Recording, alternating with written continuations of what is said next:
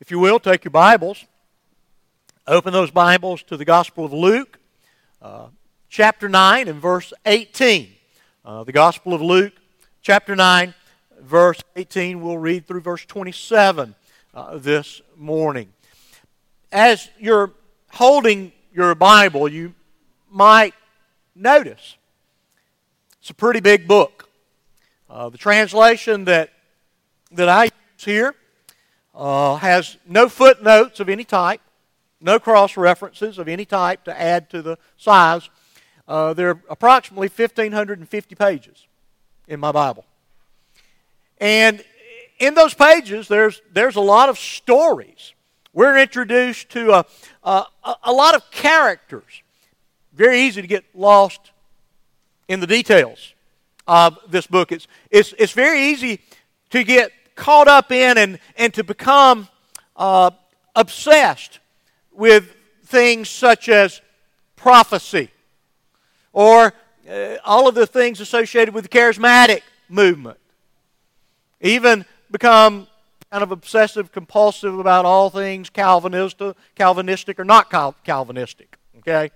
You can truly become so focused on secondary issues that you lose focus upon the main issue of the Word of God. And we see them revealed for us today in the form of what I think are three absolutely crucial questions. The first is, who is Jesus? You better know the answer. The second question is, what did Jesus come to do? Now, it's intrinsically tied to the first question. They're locked together. Then there's a third question. And we must answer them. We must answer all three. And this third question is, what are the implications of who Jesus is and what He came to do? That is, how do I respond? How do I respond to receive the benefits for which Jesus died? Three absolutely essential issues. We can disagree on some of the subjects that I mentioned and other subjects. But we better agree and we better get right these issues. You better have this buttoned down and settled within your own heart and mind. Because the reality of where you spend eternity rests on these questions. So let's read, beginning in verse 18, and we're going to think about confession, prediction, and invitation. Verse 18. Now, it happened that as He was praying alone, the disciples were with Him, and He asked them, "Who do the crowd say that I am?" And they answered, "John the Baptist. But others say Elijah, and others that one of the prophets of old has risen." Then He said to them, "But who do you say that I am?" And Peter answered, "The Christ of God." And He strictly charged and commanded them to tell this to no one, saying, "The Son of Man must suffer many things and be rejected by the elders and the chief priests and the scribes and be killed, and on the third day be raised." And He said to all, "If anyone would come after me, let him deny himself, take up his cross daily, and follow me. For whoever would save his life will lose it, but whoever loses his life for my sake will save it. For what does it profit a man if he gains the whole world and loses or forfeits himself? For whoever is ashamed of me and my words, of him will the Son of Man be ashamed when He comes in His glory and the glory of the Father and of the holy angels. But I tell you truly, there are some standing here who will not taste death until they see the kingdom of God." Pray with me. Father, once again, we thank You for the testimony to Your Son, Jesus Christ. Lord, we do not have to be in doubt as to who He is, as to what He has done, and as to what the implications are for our lives. I pray, God, for the work of your Spirit as you commended Peter so long ago.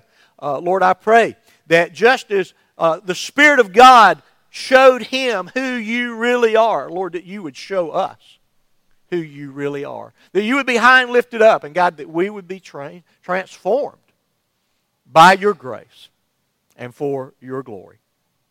Lord, we ask these things in Jesus' name. Amen. We have seen Luke unpack for us, little by little, bit by bit, person by person, the reality of who Jesus is. We have heard from Gabriel and the angel host that this is the Christ. We have heard from Zechariah and Anna. This is truly the promised one. We've heard Jesus himself speak to the issue of who he is, the anointed one of God, sent to proclaim liberty to the captives. We've heard even the demons acknowledge who Jesus Christ is. And so I believe that Luke is building us to a great crescendo here in this particular book, to a high point in which he wants to hear from the disciples who it is they have come to believe that this very strange and controversial rabbi is who he is claiming to be. And so let's look and let's begin with what I call the Great Confession. We find Jesus once again, and again, there's no conflict. He's praying alone. The disciples were with him. You don't have to get all wild-eyed about a contradiction in Scripture. Jesus had gone to be alone for the purpose of a season of prayer. The disciples were there around him as he prayed, as an example to them of the necessity of prayer, of the centrality of prayer in the life of God's people, even in the life of the Son of God. And so, I suppose at the conclusion of one of his prayers, he determines that it is time to hear what these disciples have discerned regarding his identity. And so, he asks them an initial question here. Who are the people that are seeing and hearing what we're saying and doing? Who do they say I am? What is the popular opinion? What does the man on the street say regarding who I am? And they very quickly volunteer that there is a diversity of opinion regarding who you are. Some would even say that John the Baptist has been raised from the dead. Some would say Elijah. Some would say other prophets, possibly. The reality is what? They were confused. Ultimately, the Spirit of God hadn't so worked in them, even though they had seen a great deal of evidence as to who Jesus was. They still did not have clarity regarding the identity of Jesus Christ. And so then Jesus gets to the real issue at hand, because I doubt he was that concerned about what the masses were saying about him. And so he asked them, notice the them there in verse 20. He's asking the gathered group, the 12 there, I want to know what you guys think. We shouldn't be surprised that the spokesman for the 12 is the Apostle Peter. Okay? And so he speaks up, and the way this is in Matthew and Mark, so got a little nuance to what is quoted here. Luke says, Peter's answer, you are the Christ of God. That is, you are the promised anointed one sent from God to us. And the fuller confession, evidently, Matthew records, you are the Son of the living God. You are the one we've been expected. And Jesus says to Peter, as recorded in Matthew, that flesh and blood has not revealed this to you, but my Father who is in heaven. Now, young people, we talked about the new birth on Wednesday night. That's Jesus' point. Flesh and blood cannot reveal to you the identity of God's Son. It is not a flesh and blood issue, even though logic and reason testifies amply to this is the promised one. This is the Son of God. But ultimately, for a person to enter into the right relationship with the Christ of God, it goes beyond the revelation of flesh and blood. It is a work of the Spirit of God who opens the heart, who prepares the mind, who gives illumination, even life where there's death, so that we can believe unto salvation that Jesus is the Christ who has come into the world for our salvation. Now, I must tell you, I don't think Peter had it all in one basket at this point. Okay? Because they understood, yes indeed, he is the one promised to David. Their expectations were of a particular type of kingdom. You can see it in their questions. Even after the resurrection, just before the ascension, Luke tells us their question was what? Lord, is it time for you to restore the kingdom to Israel? They still were a little bit sideways. But Peter and the rest, they're beginning to get it, okay? That Jesus, you are unique, you're distinct, you're different from everyone else. You're uniquely sent by God into our world for our benefit. Well, Jesus is going to say something to them that's going to rock their world. In fact, what Jesus says in response to what we see in point 1, this great confession and what I call the grim prediction, absolutely did not fit into their expectations. In fact, it was so outside their framework that they had for the Christ of God that I don't believe they heard much of what Jesus said. Okay? They didn't get it. And so Jesus relays to them this unexpected command, which is, first of all, we're not going to talk about it. You're correct. I am who you say I am. But we've already had some trouble in this area. There's a group that wants to make me king, and it's a king according to their terms, not a king according to my Father's terms. Okay? And so we're not going to get everybody all worked up and excited at this point, okay? So we're not going to talk about what you've come to know as to who I am. As important as it is, we're not going to talk about it because there's an aspect of the plan that God has had for me before the world was created.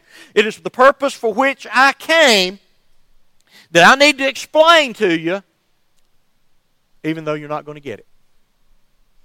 Now, how many things can you think of in the course of your life, maybe something your dad taught you or your mother taught you, that I remember them going over those lessons, but I finally get it.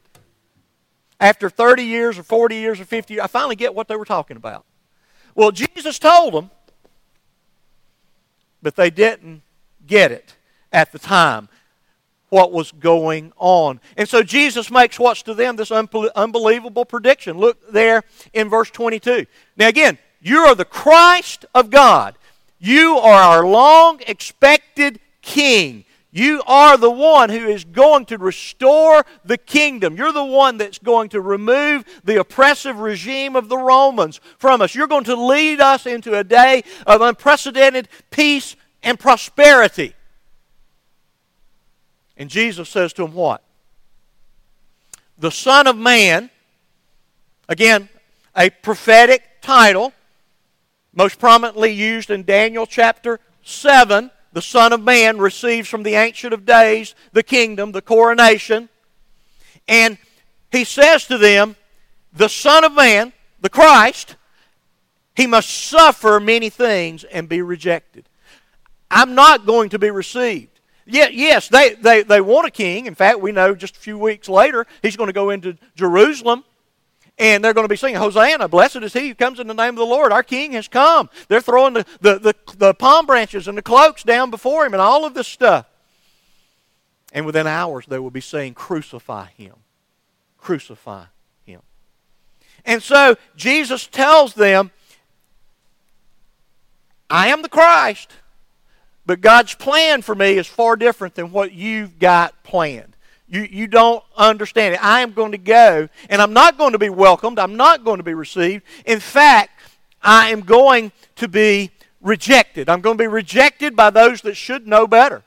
I'm going to be rejected by the religious leaders. I'm going to be rejected by the academics. I'm going to be rejected by those that their offices were designed as a protectorate for my people, to lead my people in the ways that I've outlined for them. And yet, what have they done? They've distorted, they've perverted, they have oppressed my people. And so, I'm going to go, and I am going to be killed. I'm going because that's what God's plan, what the Father's plan is for me, that I would enter into this realm and I would be rejected, as Peter himself would preach, that he would enter our world, and according to God's set purpose and foreknowledge, you wicked men would crucify him, and that he would be raised, and that in his resurrection it would be known, it would be proclaimed, not only what Peter said here originally, you're the Christ.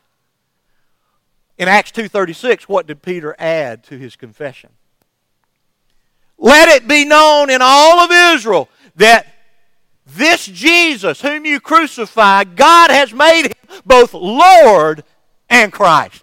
Kyrios, Lord, Yahweh. Yeah. He got it then. He got it. The Spirit of God had come upon him at Pentecost. He put all of his Jewish training and all of his knowledge of the Scriptures, his experience with the Lord Jesus Christ, he was able to put it together at that point. And he understood that, yes, indeed, Jesus wasn't mistaken. Jesus was right in rebuking him. That, no, you do not have the things of God on your mind. You have the things of the world, the things of Satan. Get behind me, Satan. I came to go to that cross, and on the third day be raised. And if they've missed anything, they missed that last point. Why would you worry about Jesus dying if on the third day you knew he was going to be raised from the dead? Do you see what they? And again, you look at the gospel accounts. They were in despair.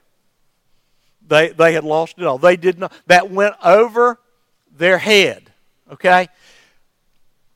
I get it. Things in here sometimes, they go over your head.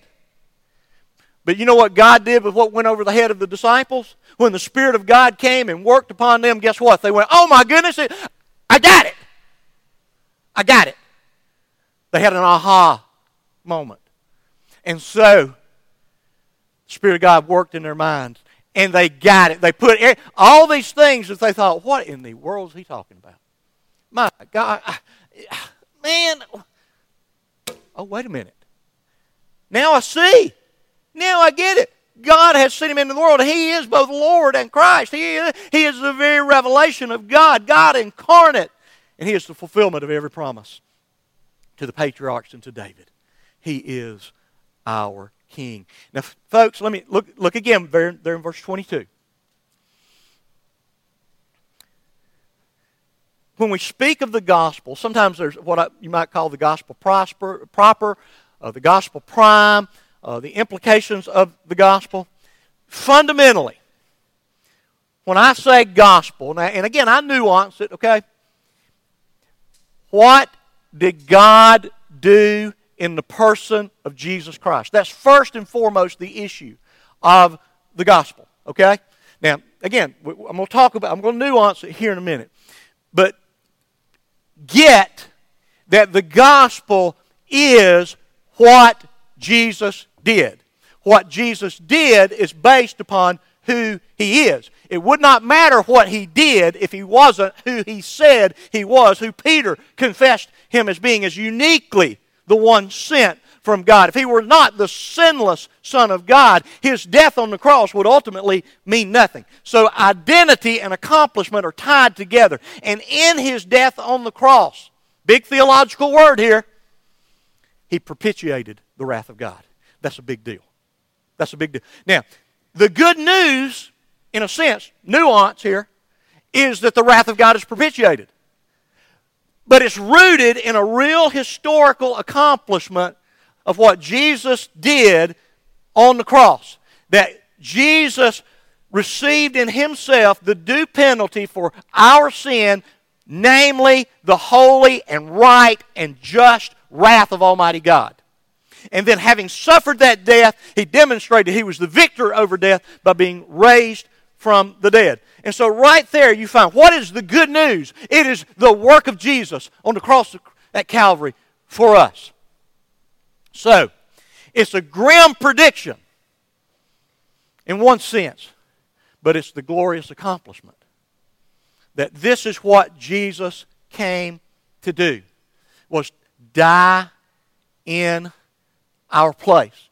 And therein is the foundation of the gospel, the work of Christ.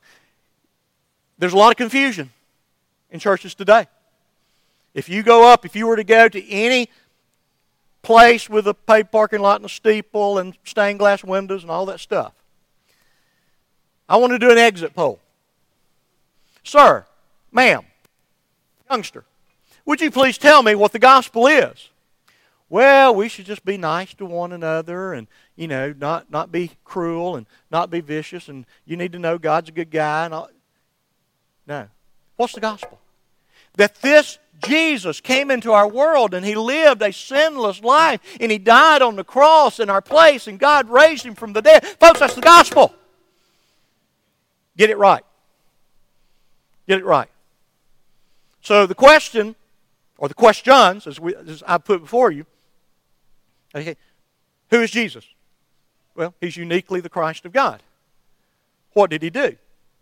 He died on the cross and was raised from the dead. He accomplished our salvation. That leads us to the third question. Well, again, it's kind of a, well, so what? What do I do? Now that I have this information, how is it that I respond to this? Now again, let me say to the young people, in terms of the new birth. I believe, and my hope is that many people hearing the sound of the gospel will be born again. Why do I emphasize the life and the death and the resurrection of the Lord Jesus Christ? Because that's the central issue. That is the core of the imperishable seed of the new birth that should produce in you the new birth. That would make you a new creature in Christ Jesus. And so, if it's all supernatural, if it's all, as you said the other night, it's like the wind. You can't schedule the wind to sail your sailboat next week. Well, Jesus tells us how it is that we are to respond. Now, I'm going to share something here. Listen to me. It's at this point in the Gospel of Luke, chapter 9, that we're going to be exposed once again to some of the toughest issues that we face as those who say that we're Christians. I began to wrestle with them within 3 months of my conversion at 15 years old. Why? Because nobody in the church ever explained these things to me. You know what they told me? You need to sign this card and you need to ask Jesus into your heart, and when you do that, go burn your 8-track tapes and cut your hair.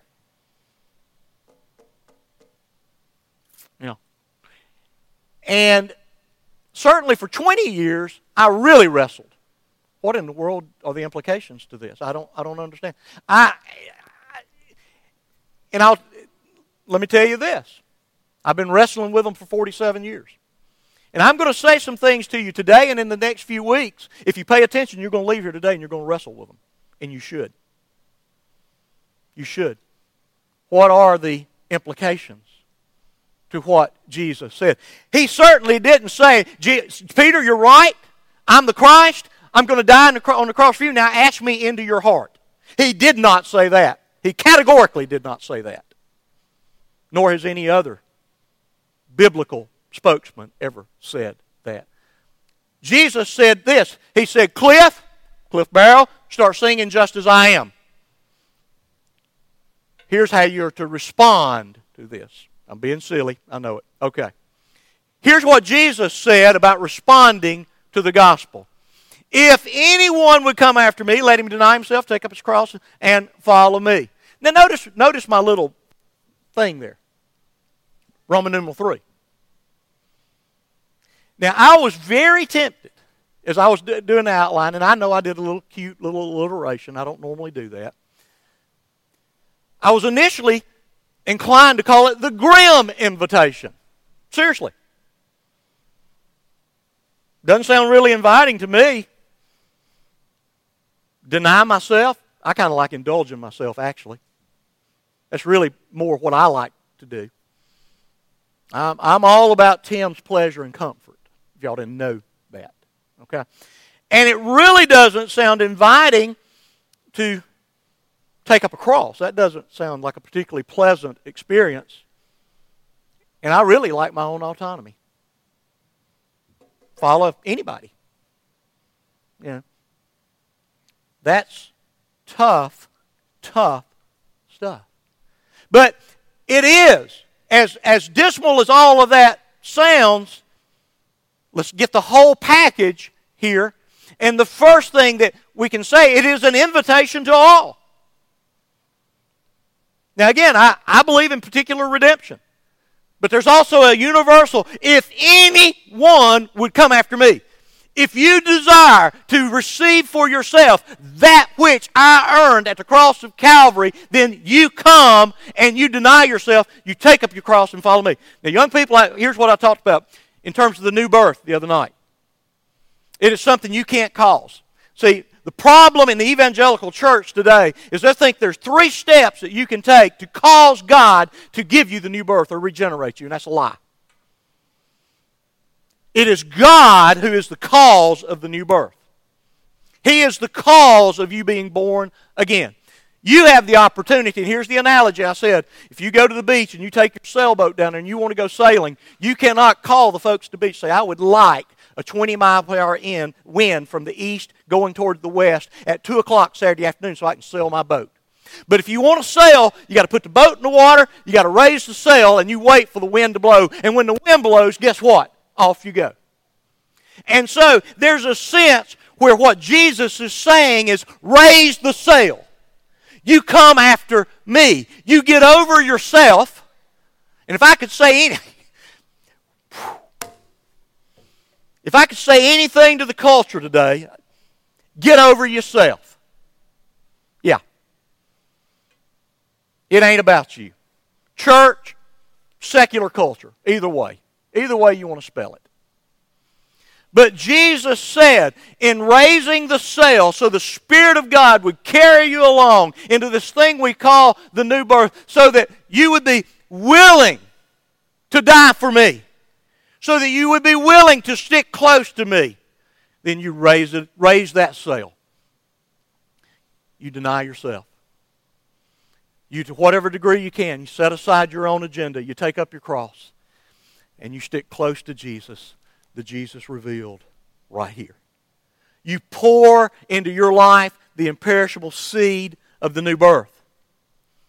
And you pray, God, show me. God, raise me from the dead. God, give me the mind that you would have me to have. God, help me to repent of these sins, Lord, that I love. God, I believe. Help my unbelief. Why did Jesus say tough things like this? He's going to say some tougher things a little later. Hey, folks, it doesn't get any better, because we're going to finish chapter 9 here before too long, okay? Just so you know. Doesn't get any easier. Jesus does not play any nicer. You remember John 6? Jesus said a lot of strange things and a whole bunch of people left. Well, Jesus said a whole bunch of tough things and people left too. The reason he says the tough things is so that no one can superficially say, this looks like a great party and I want to be a part of it, so I'm going to get into the Jesus thing. He says the way is hard, it is narrow, and it's lonely. Later, Luke is going to tell us Jesus compares coming to Him as like a builder that decides to build a tower. He says, you know what? I better estimate the cost. Talking to one of our young contractors this morning, he's talking about kind of the problem bidding jobs, and maybe you don't start the job for a year out, and you know what happens? The price of labor and materials goes up, and all of a sudden you're pinched on your profit. It's very difficult to estimate the cost, but Jesus says you better be a very careful contractor, and you better estimate the cost. Don't take it superficially. Don't think that I'm going to solve all your problems in this world. In fact, when you come to me, I may aggravate your problems. You may think it's going to heal your broken home, and it may fracture even to a greater extent your broken home. Because what did He say? I didn't come to bring peace. I came to bring division. If you stand for me. I was talking to a young man this week. Got called into the carpet by his boss at work because he wouldn't toe the company line on all of this craziness in the culture. To his credit, he stood his ground. It's going to be unpopular. It's going to be difficult, and it's going to be more so. And so Jesus says, count the cost. It is not a superficial decision. And just as Jesus said to Peter, flesh and blood didn't show that to you. Flesh and blood will not deny yourself. It will not take up its cross, and it will not follow Jesus. Your flesh will never do it. Oh, you might jump in the pool for a while, but apart from the regenerating grace of God giving you the desire to follow hard after Jesus, it will not happen. Why did Jesus lay down the hard commands? So that those that had not been born again, seeing the kingdom of God and its greatness and its glory, they wouldn't bother to come. They wouldn't complicate His life. They wouldn't come and say, hey, we're going to make you king because you fed us. I ain't got time for that. I don't have time for all this silliness that you've got in mind. I came to seek and save that which was lost. That's what I came to do. So He laid down the difficulties, the challenge. And again, that's why I am so absolutely hostile to the decisionism of the last 50 or 60 years. I think it has done damnable damage in the church. Folks, I can talk you into asking Jesus into your heart. I can take any of these children under 12, 13, 14 years old, and I can spend a few hours with them. They'll ask Jesus into their heart and their liver and their kidneys and their everything else. But it has nothing to do with being born again. It has nothing to do with God so quickening, so making alive those who are dead in their trespasses and sin, so that they say, all that I want is to deny my sin-sick self and take up this symbol of death in which there is life, and I want to stay close to Jesus because He's my only hope. He is my only hope to get home. It's an invitation to all. Again, if you want to be with Jesus, 3 conditions: deny yourself, take up your cross, and follow Him. That's the deal. And I believe this fundamentally. That's all of grace. The only ones that do that are those that are what? Born again. So, Paul says in 2 Corinthians 13:5, examine yourself daily to see your faith. Why do I struggle with this after 47 years? I have to examine myself daily to see if I am going to deny myself, if I am going to embrace that cross, if I'm going to follow Jesus. And folks, I struggle with it every day. Even though it's a settled reality. And if you give any serious weight to the Word of God, you struggle with it too. So, why is it such a gracious invitation? Let's move down to verse 24. For whoever would save his life would lose it, but whoever loses his life for my sake will save it. That is, if you say, my life is mine, I will keep it, you will lose it. If you say, my life is yours, you can have it, you will save it. Very simple. It's paradoxical. You think, oh, listen, I'm going to guard myself. I'm going to take care of my life. I am the ultimate guard for my life and my soul. You'll lose it. Jesus says what? The only hope for eternal life is in surrendering yourself to me. And then he asks a clarifying question there in verse 25. We'll get into this in more detail later when we look at the parable of the rich fool. For what does it profit a man if he gains the whole world and loses or forfeits himself? What's the answer? Nothing. Nothing. You end up, as Solomon described, with vanities, a chasing after the wind. If you gain the whole world, if that's what you choose to do, I will have it all. You can have it all. But it'll be at the cost of your soul. It'll be vanity. It'll be something that does not count.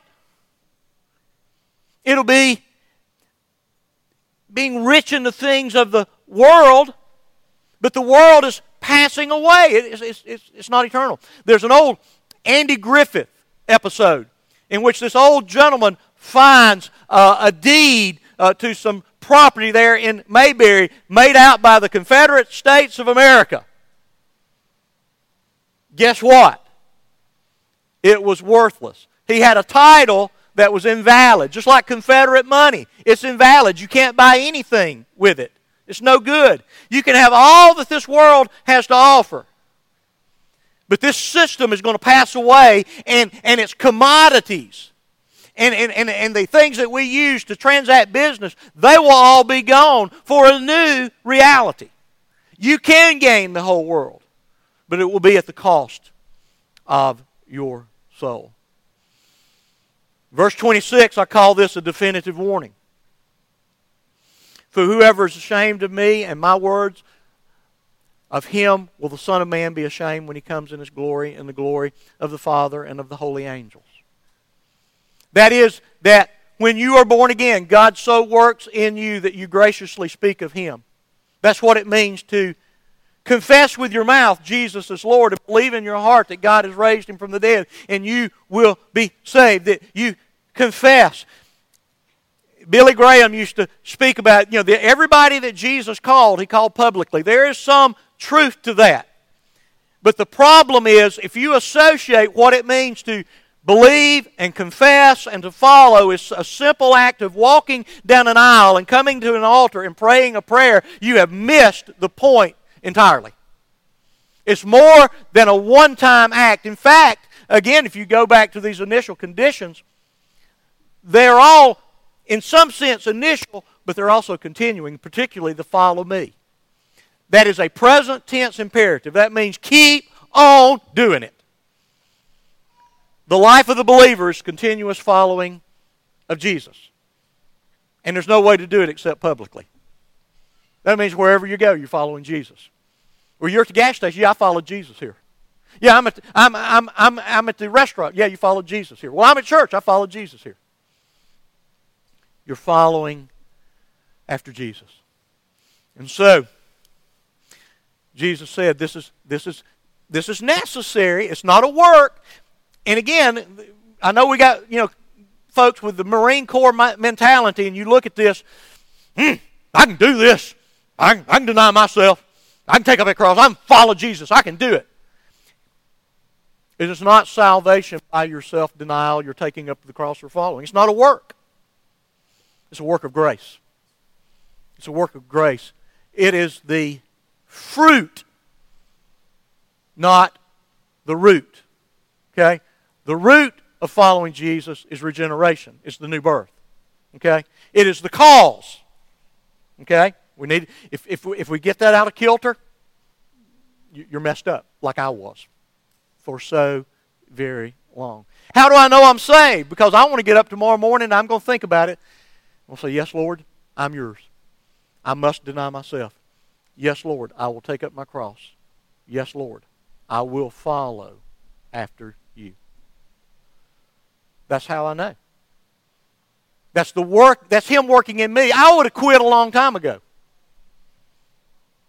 I would have quit a long time ago. Then a final thing from the text. Jesus speaks to this issue that some of you aren't going to die. You're going to see the kingdom of God. I've got some thoughts on that as we move into the next portion of this next week.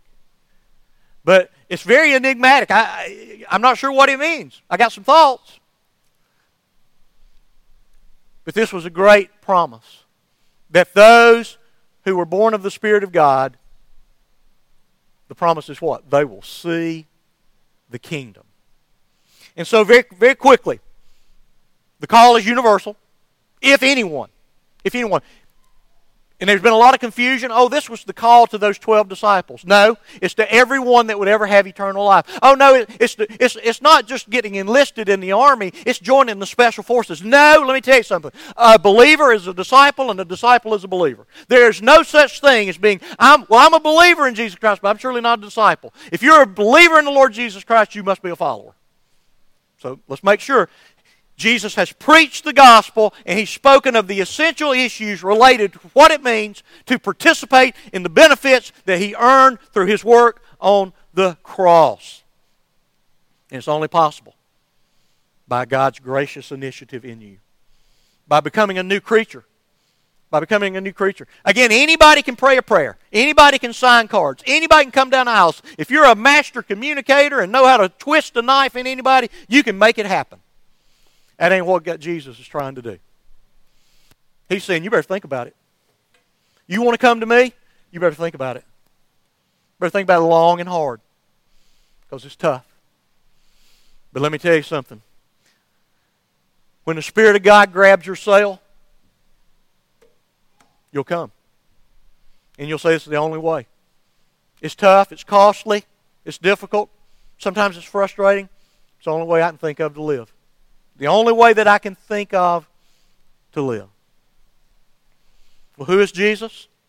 Well, He is the Christ. He is uniquely the one who could do what He said He would do. That is, be rejected and die and be raised on the third day. Why? For our salvation. And He says, if you would enjoy what I earned on that cross, then come follow me. That is not a contradiction of our emphasis upon salvation by grace through faith, of the Reformation slogans, the great solas, any of that.